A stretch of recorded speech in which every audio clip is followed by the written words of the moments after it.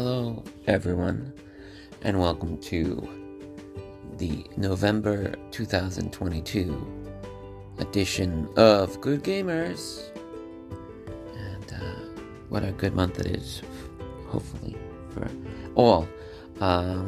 It's good for me because it gives me gratitude that I've lived another year, because my birthday is soon. But I'm not here to talk about that.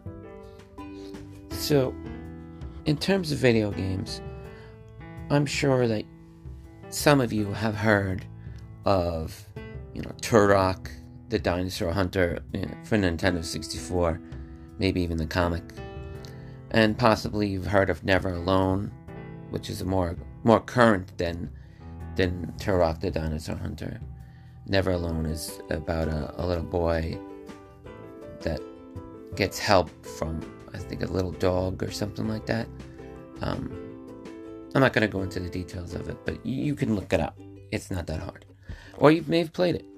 Point being is that I was doing some research on, indigenous people and if they had created actual video games, because I wanted to know. And then I came across that a good amount of indigenous people have collaborated on video games such as Doom and Stubbs the Rebel Without a Pulse. Now, you could also look up those games as well. I'm sure that all these games are pretty well known. If you haven't played them, then maybe you should. It's not a requirement. But anyway, so I was looking to see if there were specific, games that were made specifically, by, indigenous people. And I came across Spirit Lake, the game. And this is a game where you use math to explore the historical knowledge of the Dakota Sioux people. Now, this was developed by 7th Generation Games.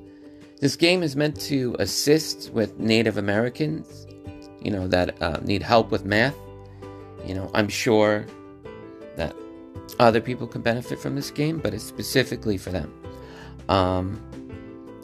Have I played this game? I have not. I just told you I searched this.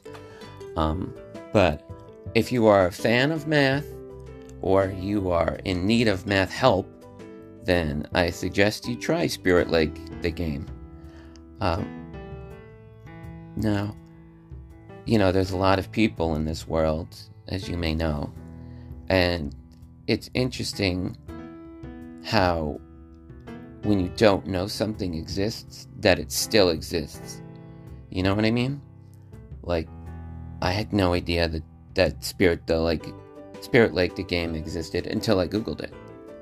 And now I'm better for knowing. Exploration is one of the best parts of video games, and I feel that as a person that likes to explore, then playing video games is the perfect avenue if you don't want to do it in your real life, because I can understand you have certain limitations, be it financial or oppression of some sort. But, as long as you can at least attempt something in your life, it doesn't matter what it is, be it a video game or just going outside, that's great, and you should be thankful for it. But, I'm not gonna drone on too much about this. I just thought it was something interesting for y'all to hear about. So, hopefully, you're doing well and you are trying to better yourself. And other than that, until next time, GG.